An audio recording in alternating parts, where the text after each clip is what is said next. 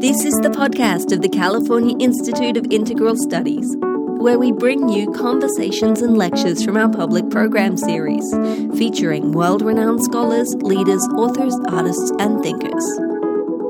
To make sure you never miss an episode of the CIIS Public Programs Podcast, find us and subscribe on iTunes or on our website at ciis.edu/podcast.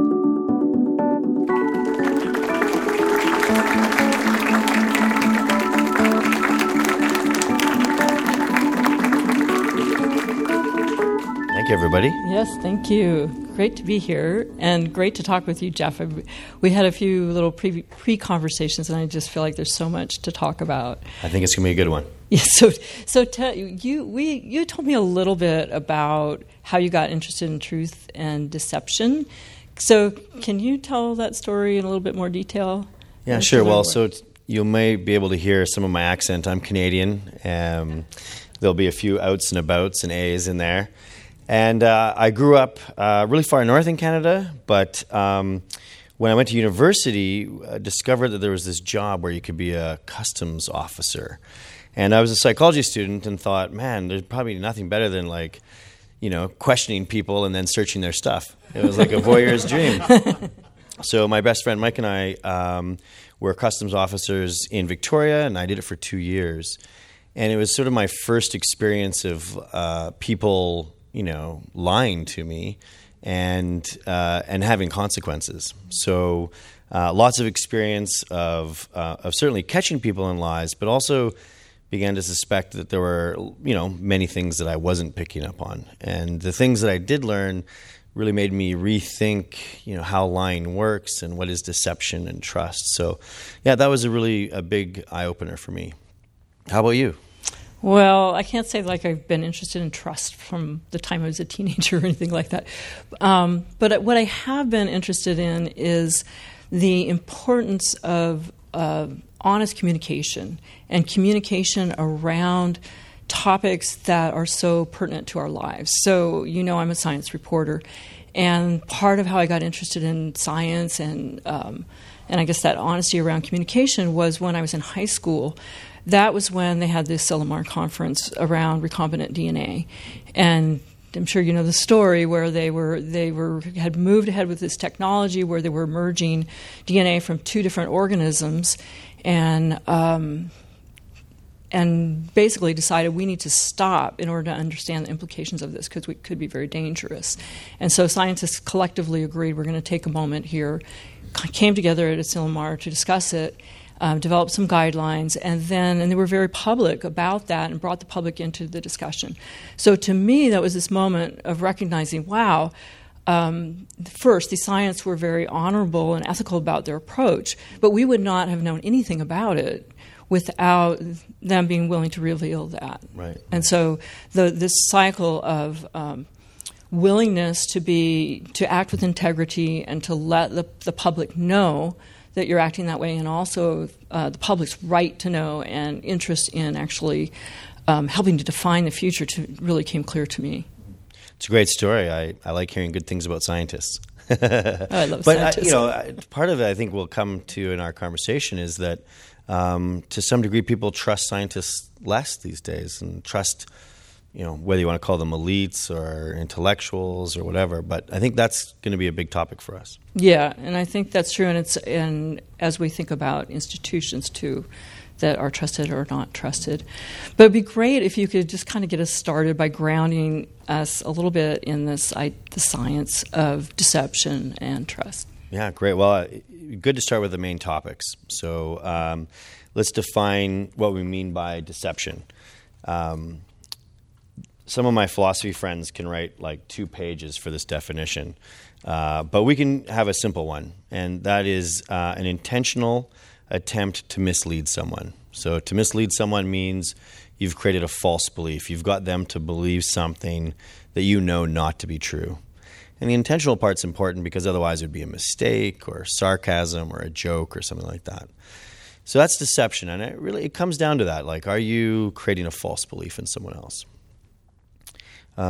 Trust, which has a really interesting relationship to deception, to me is best defined, in the broadest terms by a German sociologist, Nicholas Luhrmann, who described it as confidence in one's expectations. So those expectations could be with another person, right? So it could be, in a friendship, it could be in a marriage, it could be with an organization or a brand. And that's why I like that one. It places the emphasis on expectations rather than, say, risk, which a lot of other more economic models have. Yeah. So usually it's about expectations and how confident you are in them. And most other people define it as having some aspect of risk, taking a little bit of a leap of faith. But a lot of our day-to-day interactions just depend on trust, and there's zero thinking about it. So I think that idea of, expectations fits really nicely. Yeah, it's interesting you say that, because when I started the Trust Project, and I had named this thing the Trust Project, and I thought, well, I really better try to figure out what this is, this thing that we're trying to pull and create in the public regarding journalism. And so I went and looked at the literature, and what was interesting to me is there wasn't a whole lot about trust in the digital space. Right. So I looked at trust online and trust in newspapers and then tried to bring it together, and I came up with that idea that it's about reliability, it's about a sense that this, whatever you're reading or the institution you're relying on has ethics behind them, that there's a certain sense of confidence that they will act according to your expectations. Yeah, so it fits totally nicely. fit. Yeah. Well, and tell us a little bit more about the Trust Project, because I think that's also a really important enterprise. So describe it for us so we can talk about it. Yeah, great. So the Trust Project, the whole idea of the Trust Project is to make it easier for the public to make informed decisions about what to trust and what to not to trust online. And a lot of your work is around misperception and deception, lack of trust.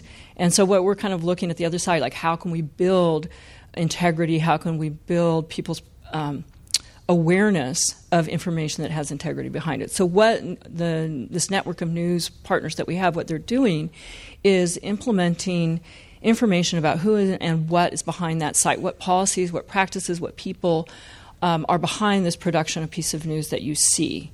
And there's 120 sites now showing these trust indicators on their pages, and there's another 80 working on it. And then there's a tied to that is technical data that machines can read.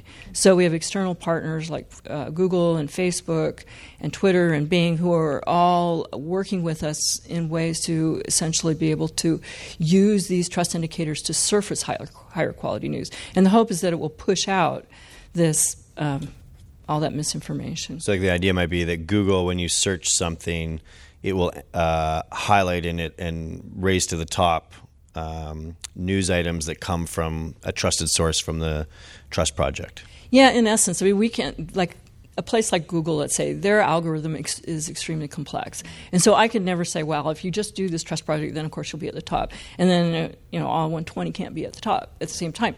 So the idea is that what it does help them do is, and Google is doing this right now, is assess reliability, and also simple things like display. If when they're showing a variety of stories on a topic, they can show you a news piece, a piece of analysis, a piece of opinion, and it's much easier for them to do that correctly when the news organizations are giving them the proper signals. Gotcha. So it's kind of cleaning up a little bit the signals that they're getting. Making better data for them to pick up on what's authoritative or trustworthy. Right.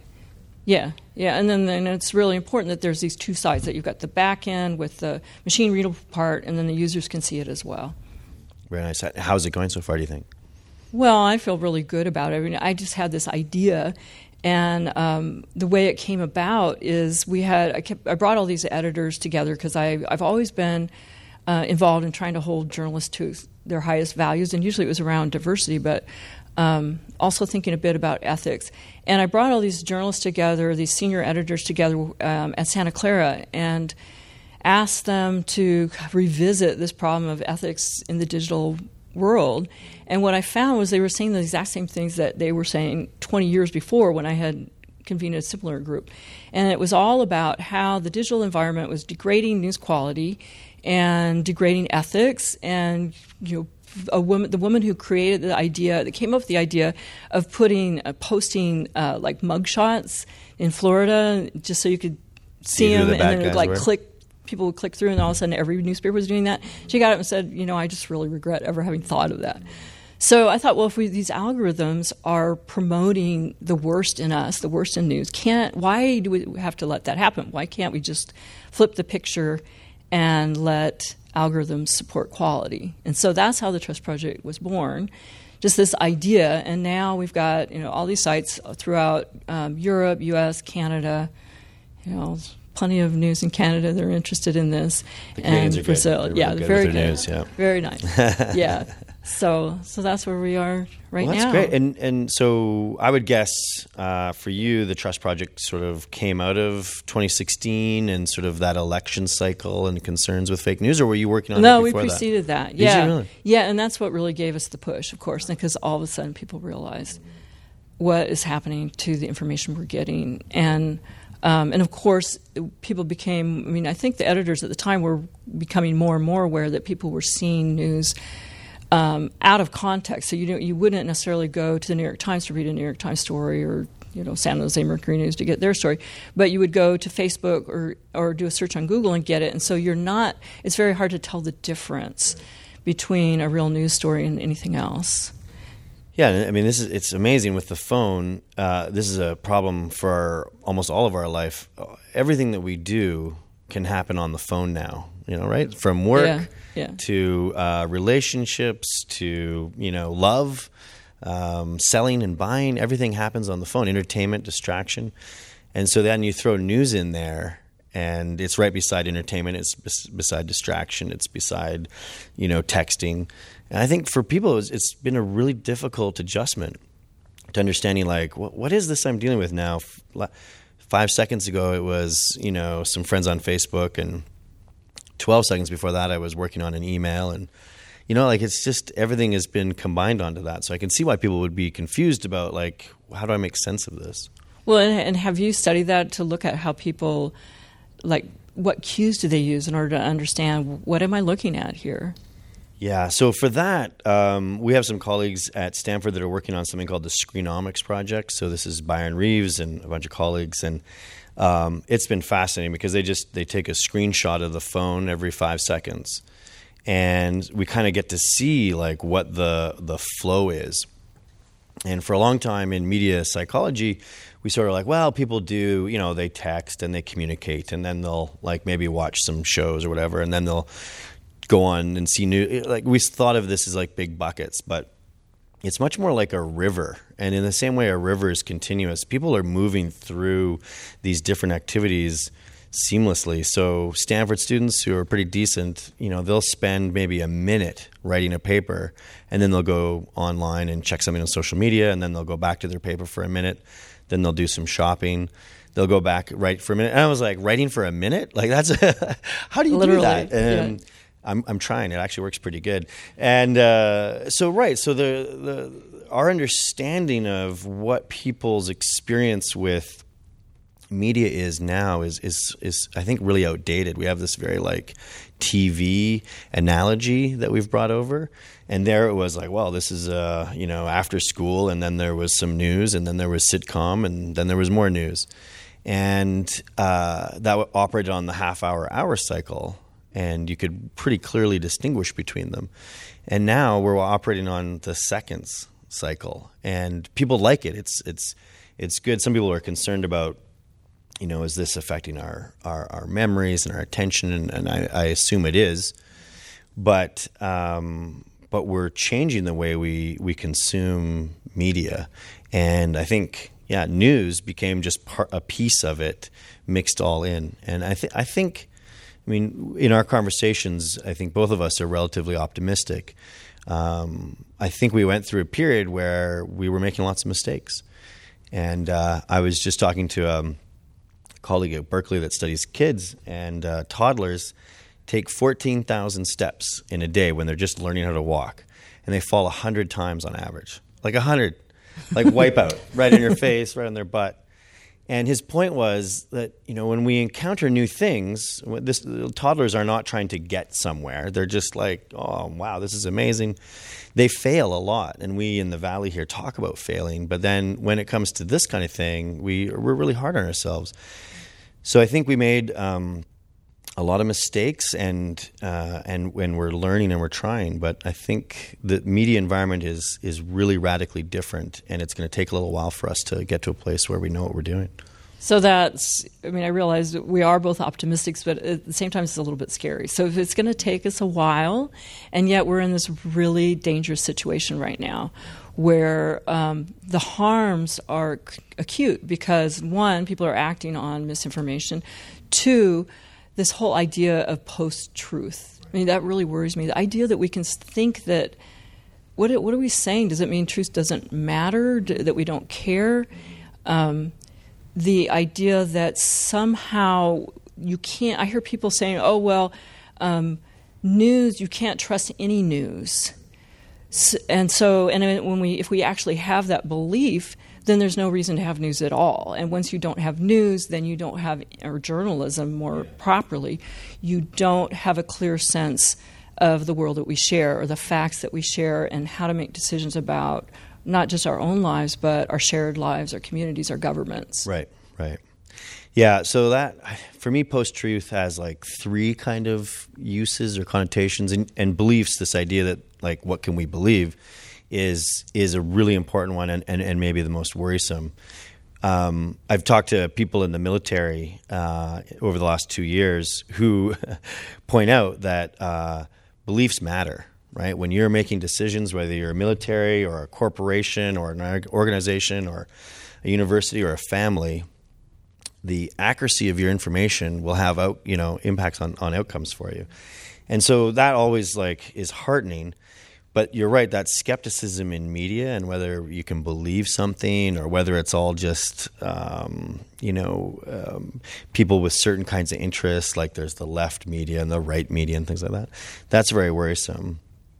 There's two other meanings that I think are less concerning for me. So the first time I encountered post-truth was 2002, and this guy wrote about, now that we're communicating by email and text and we're not face-to-face anymore, people will lie all the time.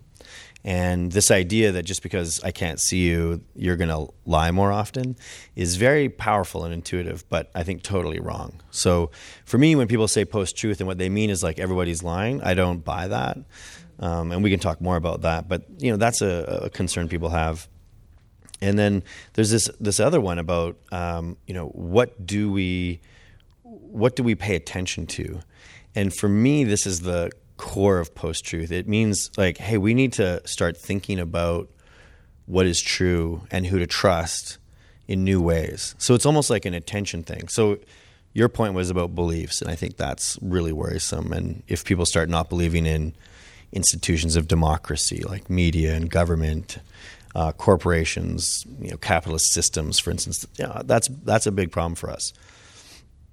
I think increased lying, I just don't think that's true, and we can talk more about that. Yeah. But this idea that we actually need to pay attention to how we believe in things and what we think might be true or not, I think that's sort of us as a society saying, whoa, panic time, let's reassess what we think is true, and that's a good thing. I think that's really important.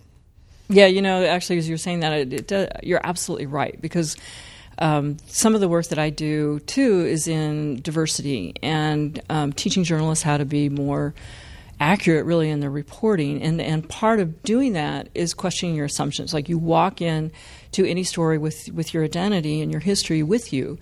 And it's not just about covering identity, it's about covering the world properly.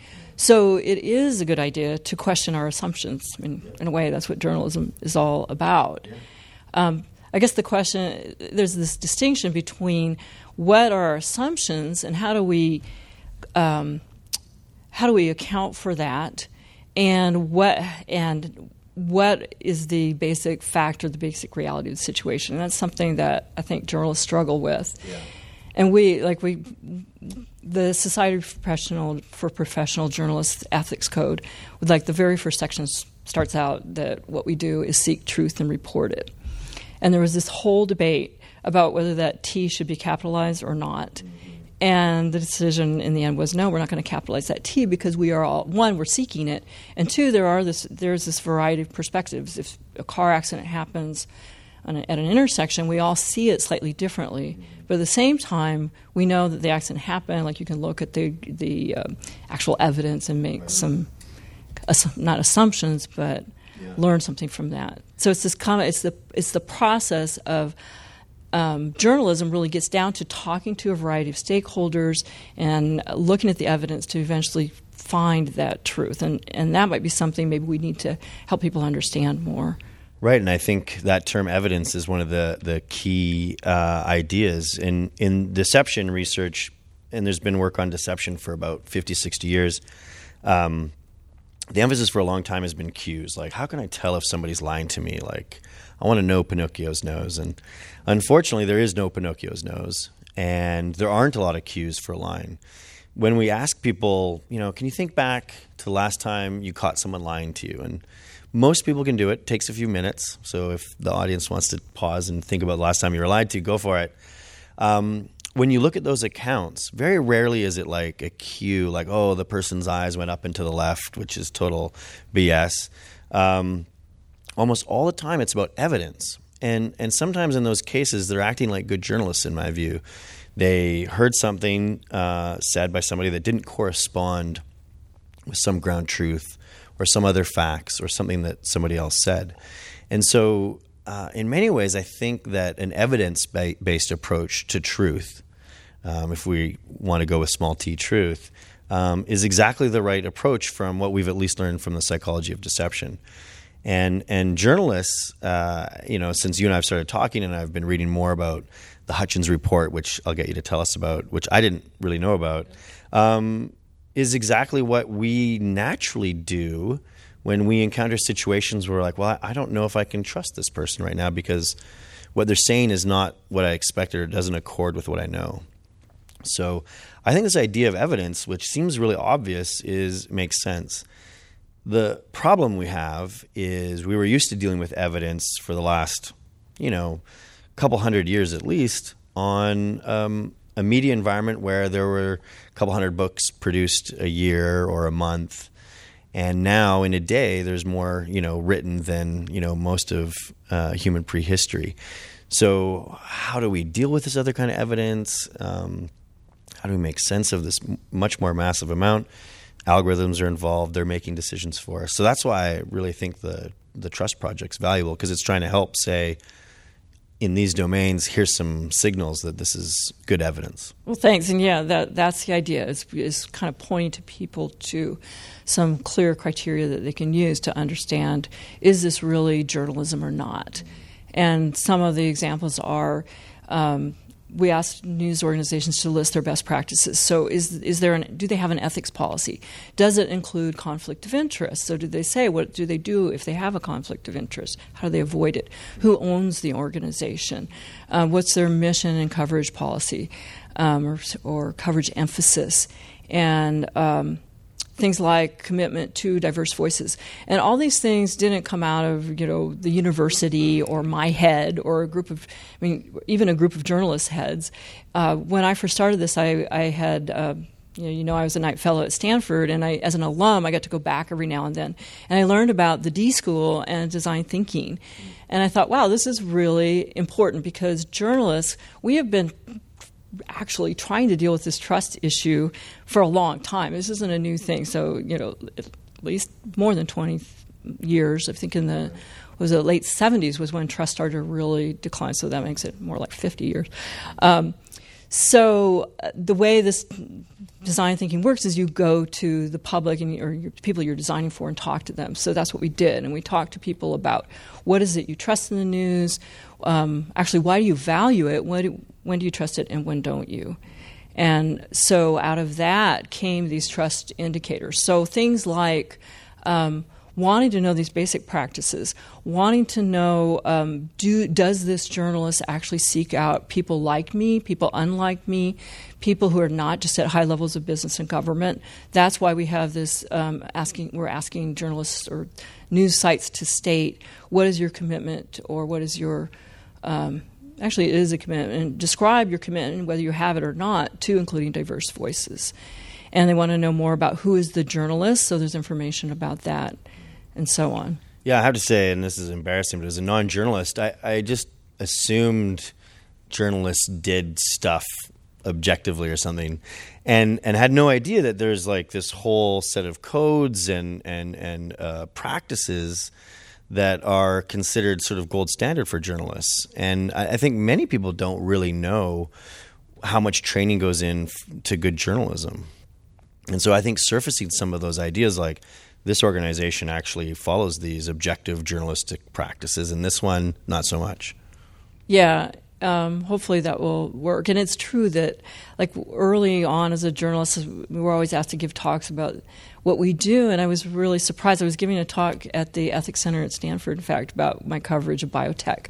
And I introduced the Society for Professional Journalists ethics policy to them, and they're like, wow, we didn't know you had ethics. You had policies around ethics. So my question to you, though, I mean, we've been going under the assumption, and we have been working in this process of design thinking. There's this iterative approach where you keep showing people what you're doing and get their feedback, and essentially we think we're doing what people want. But you're describing people who are kind of in this flow of information, and they're just overwhelmed and being drawn, along by it.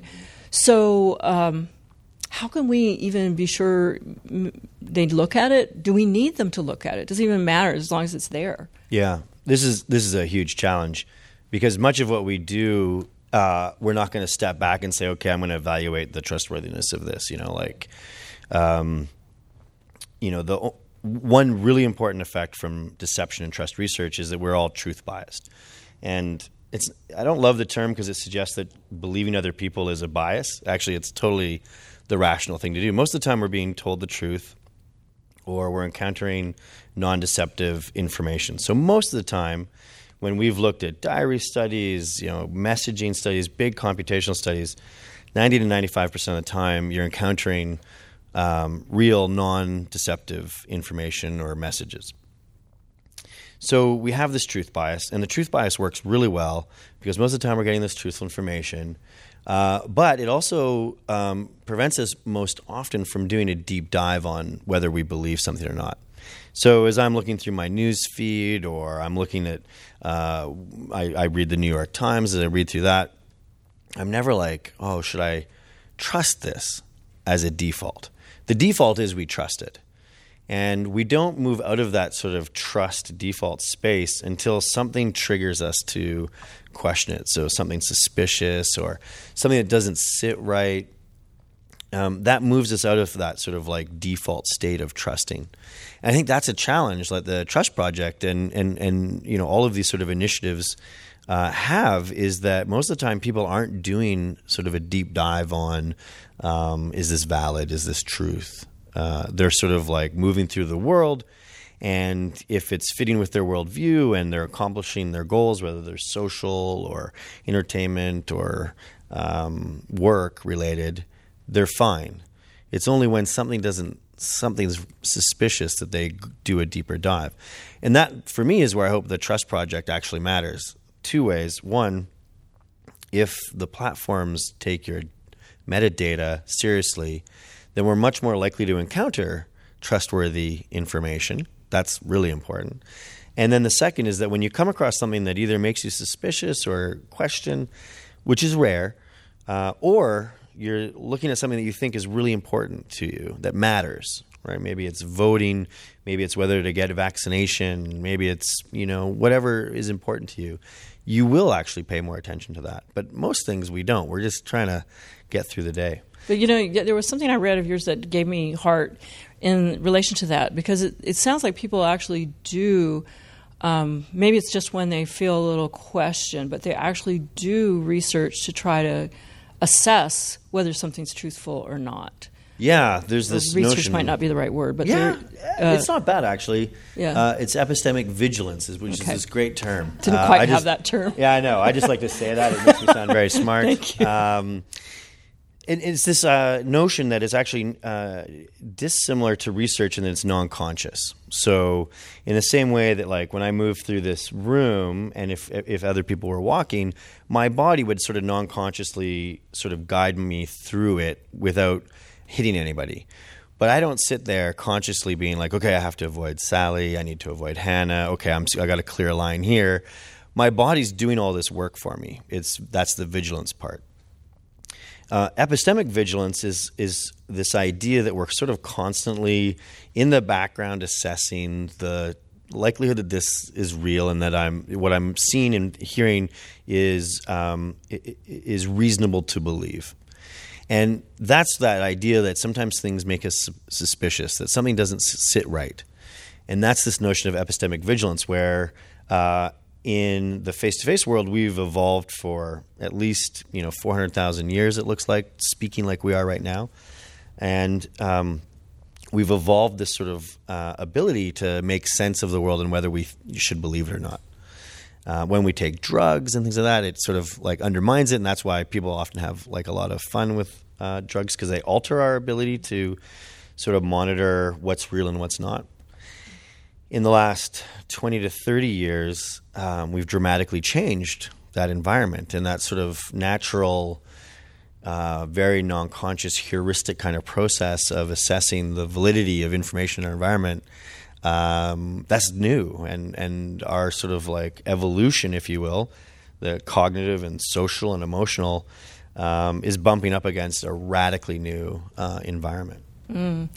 Yeah, well, so that gives me heart too, because because what we're doing with the trust indicators is providing the guidance, tools, giving them people as they're vigilantly trying to make their way through all this information. Then we're providing maybe the oars in the little boat. My metaphor is really falling apart here. No, that's pretty good metaphors, though. I like that. The metaphors are good. Yeah, no, I think that's right. Like, one of the reasons I'm optimistic is we do some work with a local not-for-profit called My Digital Tattoo. They're here in the Bay Area, and we also talk to Common Sense Media. And these folks go out, especially the My Digital Tattoo folks, and they go and do workshops with kids in elementary school, grade 3 to grade 8. And what I love about what they do is their job is to go in there and raise awareness about issues to do with technology use and the internet, privacy, safety, physical and mental health. But they're really good at listening, and I got to do some ride-alongs with them. And young kids, I was in a grade 4 session where they were talking about how can they tell whether a player in their game, like Fortnite or something, was an adult or not. And they had these like crazy cues that I never would have thought of, like is there a voice changer? Can they hear young kids in the background? They had a real sense of that sort of idea of epistemic vigilance, but in this new world. And so I really got a sense that that these kids are much more savvy and aware of the trade-offs of being in these environments and how to make sense out of what's real and valid and what's not. So it was heartwarming. They didn't only say like, "Oh yeah, everything's awesome." They talked a lot more about like negativity. So some of them kids use this term, the Trump effect, that people are just meaner. There's more toxicity online. They talk about sleep issues, but they're doing it in this way where they're very like self-aware about it, which again gives me hope because if people are sort of self-aware, they can start to train themselves and be resilient and know when they need to either back away or maybe read a little bit more about this topic. So this sounds a little bit naive, but I think the kids are more than all right. They're going to help us navigate this new world. That's really interesting. And the thing is, though, what do we do with a study like the one at Stanford, too, where the researchers, I don't know if you're part of that study, but discovered that young people really couldn't tell the difference between Yeah. Real information that was designed to sell them something. I think that's what that's it was. That's right. Weinberg's study, it's very good, came out in 2015 or 2016. And it was a real eye-opener because it was showing that young people, high school, college, had difficulty distinguishing something that was fake versus real in social media. And, that raised a lot of alarm bells for us. And certainly, I think there's lots that can be done for literacy. But I also think with that study, it was showing sort of a mocked-up version of Twitter. And the kids were shown things, kind of like what my lab would do, is we would show things where we're trying to carefully control the stimuli so they're really similar except one's fake and one's true, but everything else is the same. I think where I'm coming, I don't have a lot of scientific evidence for this yet. We've started a few studies, is that by sort of like mocking up the social media environment and getting them to sort of answer questions that they weren't really that interested in, like it wasn't their deal. It was sort of like, oh, do you think this flower really comes from this mountain area or whatever? That we're starting to believe that if you show actual environments that these kids are in or we're in, with the actual information and the kinds of cues that are there and things that matter to you and matter especially to these younger kids, they'll do really well. So, for example, one of my students, Angela Lee, has been looking at how you can show people a website to download a free video. So I'm sure none of you have ever downloaded a free video or song or anything. But if you do, you'll often encounter a page where there's multiple places to click. And one of them will get you the video, and the rest will get you like viruses and ads and stuff like that. So and we're just starting this, but initially Angela was finding that like young people were like, boom, they would click the link that mattered because it mattered to them and they had experience with that environment. And people like myself were completely performing at chance. Like it was just, I have no idea which of these links to go with. So I think we have to take the media environment that they are in, that we are in, seriously. And nothing against that study. It was really important and really told us, like, hey, it's not like magical. It's not like young people are sort of magically smarter at navigating the space, but rather the environment itself matters. Right, and think about the environment. So on one, we have a video and you click it. The other, news, is information that you're trying to assess, to think about how is this going to affect my life. And for a young person, they may have a different set of values attached to that. Because I think older people do have a better sense of what to trust and not. Although we are looking at very different kinds of people even within those populations. So it's really unfair to compare old versus young or women versus men or whatever it is. Yeah. And when we did our user studies and then went out and talked to people about what is it they value in news, we really ended up with 4 different types of users. So I'd be interested in your reaction to them.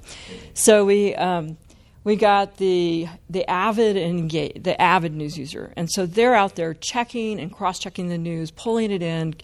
They're curating it for everyone else. And often they were younger, but I can't make generalizations because we were doing this design thinking approach, so it's not a representative population at all. And then there's the avid and there's the engaged news user. So that's somebody who might subscribe to a publication. They're probably overwhelmed with the amount of information accessible to them. They're also a little bit dissatisfied because they may not feel that their community is thoroughly covered, whether you're talking about their local community or the demographic or whatever it is. Then there's the opportunistic user. So that's somebody who is just so busy. They're in this, not just the flow of information, but the flow of life. So they're just looking at news when it washes over them. So maybe they're in the break room and it's on the television, or a notification comes up on their phone. And then there's the angry and disengaged. So they all have a slightly different relationship to the news, and different levels of certainty around what to trust or what not to trust, and really about their own ability to make those decisions. What we did find, too, was every single one of those groups, even the ones that I call the angry and disengaged, recognize the importance of news and the value to their lives. And there we cut across generation. See, I love this idea. Like, we talk about us and people and society and technology, and it's, in many ways it's too vague. It's like saying, is social media good or bad for us? Like, that's just that, horse left the barn a while ago, and it's both and all, and it's part of everything. But what I like about that is also starting to realize that we're not all one homogenous group of people either. So I was telling you a little bit about the Andrew Guess and Josh Tucker study that came out about 3 weeks ago. They were looking at all the fake news shared, I believe, just on Facebook. And they found a couple of heartening things in terms of interventions like the Trust Project need to do. The first was only 8% of the population that they studied ever shared any fake news. So it wasn't like everybody's just random, share. So there's just a small number of people that are doing almost all of the sharing of fake news. My guess is they might be some of the angry folks that are, it's very motivated for them. The other really important finding here, tying it back a little bit to before, is older people were much more likely to share fake news than younger people. Yeah, it was substantial. I can't remember the rate, but it was 3 or 4 times more likely. So, the worrisome part is that we have a demographic that is struggling with this new media environment. But the upside is, maybe we don't have to target everything and everybody, but focus on these people that are struggling with figuring out, do I share this or not share this? And I'll talk about my dad, who's a great guy in Canada on the conservative side, and he was sharing some stuff that his construction buddies would share, and they were borderline not cool.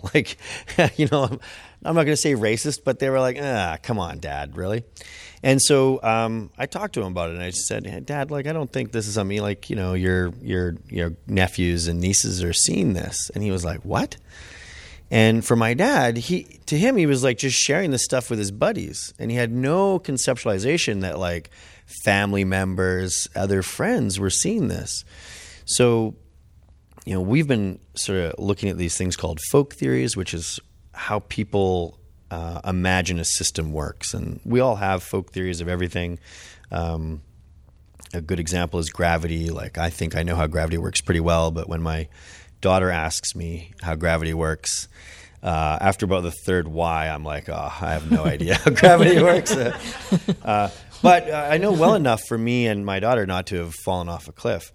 So our folk theories are really good at getting us through the day and accomplishing what we want to accomplish. But when new systems come online and we take these folk theories, they can sometimes be really radically off.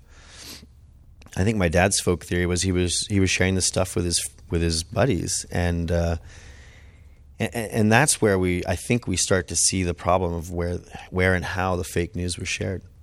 So what more have you learned about fake news? Is it something that we are just somehow drawn to, or is it are older people just not really very smart, or right, what's going on here? I don't think it's not smart. It's so they're not used to the environment. They have grown up and in a sort of TV media environment where things were segmented. I'm not serious about I know. Old people are delightful and super smart. I count myself. Yeah, I count myself amongst them. But there's some features of fake news that are really malicious, and I think in some ways older folks can be a little bit more vulnerable to them. So since 2016, tons of research has been done on fake news, some of which is really worrying. For example, fake news tends to travel faster and farther in social networks. The main reason there is it's often emotionally much more intense. They're oriented around partisan divides. We know, for example, that Russian disinformation campaigns weren't about spreading, straight up fake news very much. It was more about intensifying the polarized battles that America has around race, other identity issues. So fake news often was really emotionally intense, and I think in this case of the study of the older people sharing more, that may have grabbed them more easily than other people who were maybe more attuned to the emotional dynamics of the internet. So again, I think we've learned a lot about how fake news works. In many ways, it's less worrisome than I think we thought. Like, it's a much smaller percentage that's not shared by as many people as we were worried about. But there are new threats on the horizon. So we talked a little bit about the Russian disinformation model is being taken up by domestic actors. If you're a communication consultant, you have to be thinking about these techniques. Do we regulate them? Do we make them illegal? Do they become unethical? But it's not like the conservatives or the liberals have a hold on these. We saw in the Alabama race, Democratic consultants were using these Russian disinformation techniques. Other countries are going to start using these techniques.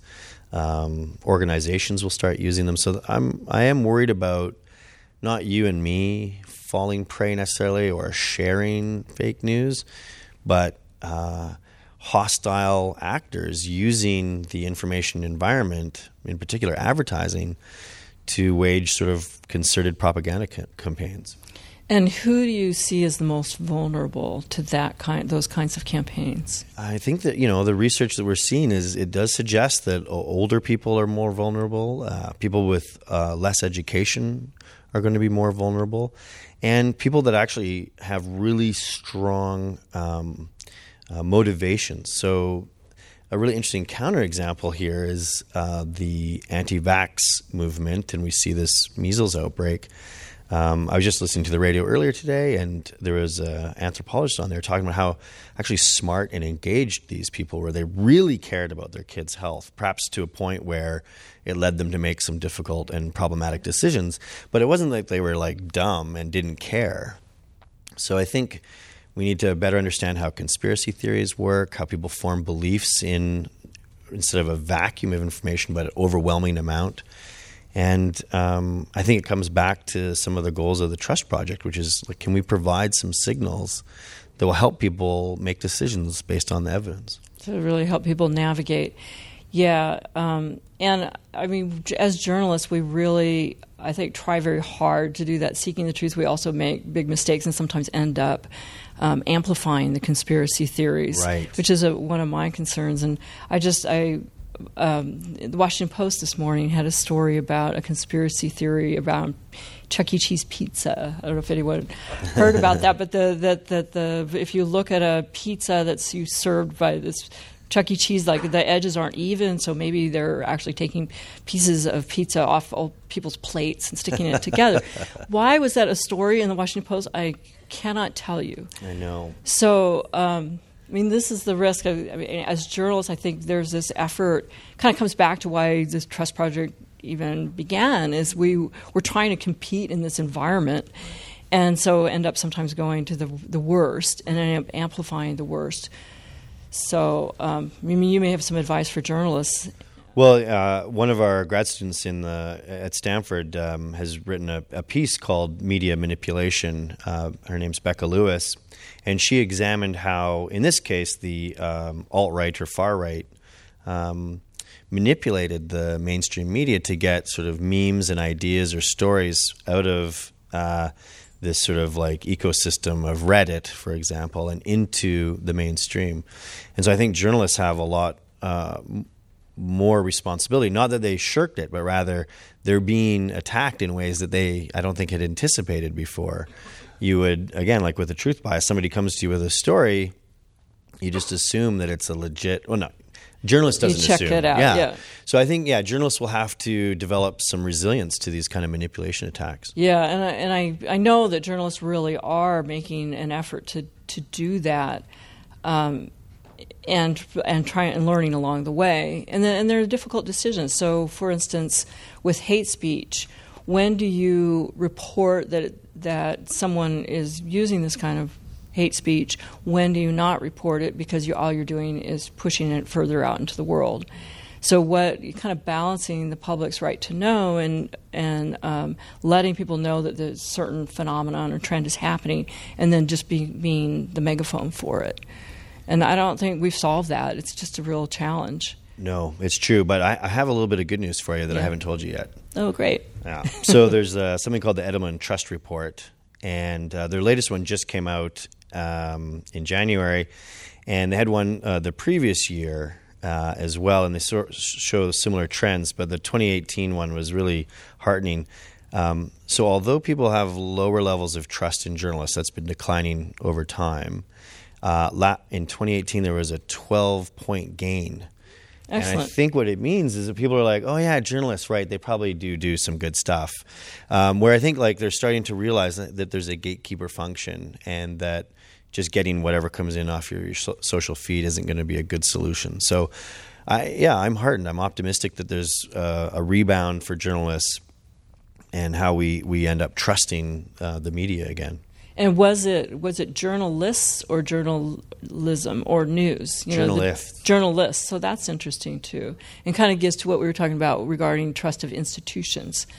So we know that trust in institutions is declining. That's unless right. there's an uptick. Nope, that still going I haven't down. Heard about yet. Well, a little Yeah. bit. Yeah, but for Yeah. government and media, it's still it's declining. Yeah. Yeah, and so this gets to, I've been thinking about that, like how does journalism fit in? And there's this decline in trust in media in general, and I think part of that has to do with this distinction between I trust the journalist but not necessarily the institution. And what we've done, this is one of our bigger mistakes as journalists, as we've kind of allowed ourselves to separate ourselves from the population, so we're seen as an institution as opposed to the public's voice in challenging institutions and really holding institutions accountable. Right. So now we're part of the problem in some people's minds, and there's of course active efforts to promote that idea. So that's what we're up against. And one of the things that I find so exciting about the Trust Project is that news organizations don't like working together. I mean, we're very competitive. We're competitive people. We're competitive as organizations. But we have news organizations around the world who have come together to try to and stepped up to try to solve this problem. And I'll be on the phone like with there's one example that I'll never forget is this guy, 2 newspapers from Italy. They are arch competitors, and one of them is helping the other one figure out, okay, here's how you put these trust indicators on your page. And I thought, that's great. So you're a little optimistic on that front in terms of, news organizations starting to coordinate or at least trust each other? Oh, yeah. I mean, this is what we're seeing. We're seeing a lot of, around this, you want news that competes because that's partly how you refine the search for truth. So you've got the Washington Post going for a story, New York Times going for a story, Wall Street Journal, the Globe and Mail, and everybody's trying to sort out and push one another to get to the answer. So that's really good. So you want to keep that competitiveness, but you also want to start, what I want to do is start bringing people together, and I think successfully have been able to do that, to respond to this crisis that we find ourselves in and really respond to our role in serving the public and delivering accurate information. Yeah, and so that brings us to, I think we should start doing our wrap-up, getting close anyways. One of the things for me about, we were going to talk about what do we see for the future. And sometimes when you're looking to the future, it's good to look at the past. And we talked a little bit about this. This issue of sort of fake news or understanding has been with us for a while. Journalists have had to deal with it explicitly. There's historical evidence of some of this from right after the printing press. So about 30 years after the printing press, there's a pretty horrible case where a Catholic community blames some Jewish people in the community for the disappearance of a baby. And before the end of this episode, there's a number of people have been killed because of this. And it takes the Catholic Church, they have to come and step in for that. And so it often makes me think about, this is a disruption. Like we're changing the way we as humans engage with each other and understand the news and what's happening in the world. And maybe the printing press is a good sort of pointer. It was disruptive for about 100 years. It changed the way humans interacted not only with the world but with God. So before the printing press, the church was the dominant institution, and that was it. There were no nation states. And by the time of the end of the printing press's sort of effect on society, the church is largely greatly diminished, and there's the rise of nation states, right? So these are pretty big changes, and it's bigger than fake news, right? So I think we're going to continue to see change, but what I am optimistic about are projects like the Trust Project, where we're developing new ways of sort of dealing with the change. So I don't know, what do you see for the future? Well, I think it's so important, like the kind of work that you're doing to help us understand what's really going on and what is our relationship to this new medium and how can we interact with it more effectively. So at every level, from what I'm working on, we're kind of at the news delivery level to how people can float along that stream and make better decisions, because we're trying to do that, but I think your work is extremely important and useful in that arena as well. Thank you. And so the future is, I think we will make our way. One of the things that we learned from our work with this research that we were doing and interviewing folks was just that, like I said, how people really do want to understand the news. They want to get accurate news. They're willing to go a little bit further to try to, because they understand that they're in this new environment. You can't just pick up a newspaper and maybe judge by the quality of the newsprint whether this is something I can trust or not, or even where it's placed in the grocery store, because that the tabloids are right next to the checkout counter. Turns out not all that is true. right, exactly. So, and then we didn't talk about the platforms too much, but I feel like they also, there's many ways in which we wish they would do better and do more, but they're also stepping up to the challenge and doing and attempting to step up to the challenge. For instance, working with us, and so I kind of have often a window into the way they've been thinking about it, and it's a huge responsibility that they hold and a huge challenge. One of the ways I think about it is I want them to step up to it, but I don't want us to just hand over the responsibility to them, because maybe we feel that we have a lot of confidence in these corporations right now, or we're willing to. We seem to have confidence because we want them to change things for the better, but at the same time we have to take on the role ourselves as individuals to hold them accountable, as individuals to hold ourselves accountable, to hold newsrooms accountable, because we all help shape this flow of information. Yeah. It does feel like there's a bit of a change in how people perceive the platforms and corporations, and I think that'll definitely hasten more change, because I think the views turned pretty negative. I remember when I was studying social media in 2010, 2014, 2015 even, people were really positive about the possibilities, and that's radically changed. Well, and in my view, totally overly optimistic and not skeptical enough. So, and the point here is, with the Trust Project, and I think as we think about news in general, is not to we don't really want everyone to trust the news. We want people to trust journalists and the news to be responsible to the public, to serve the public interest. But it doesn't mean that I hope everybody will pick up a piece of news and trust it. We want people to be skeptical too. So that's essentially, I think, the goal. Yeah.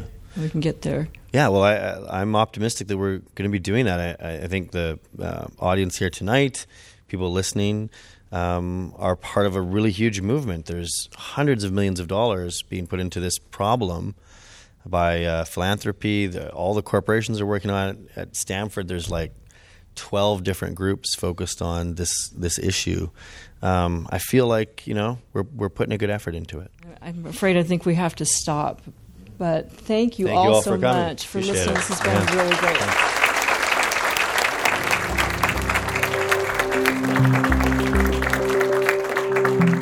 You've been listening to the podcast for CIIS Public Programs and Performances.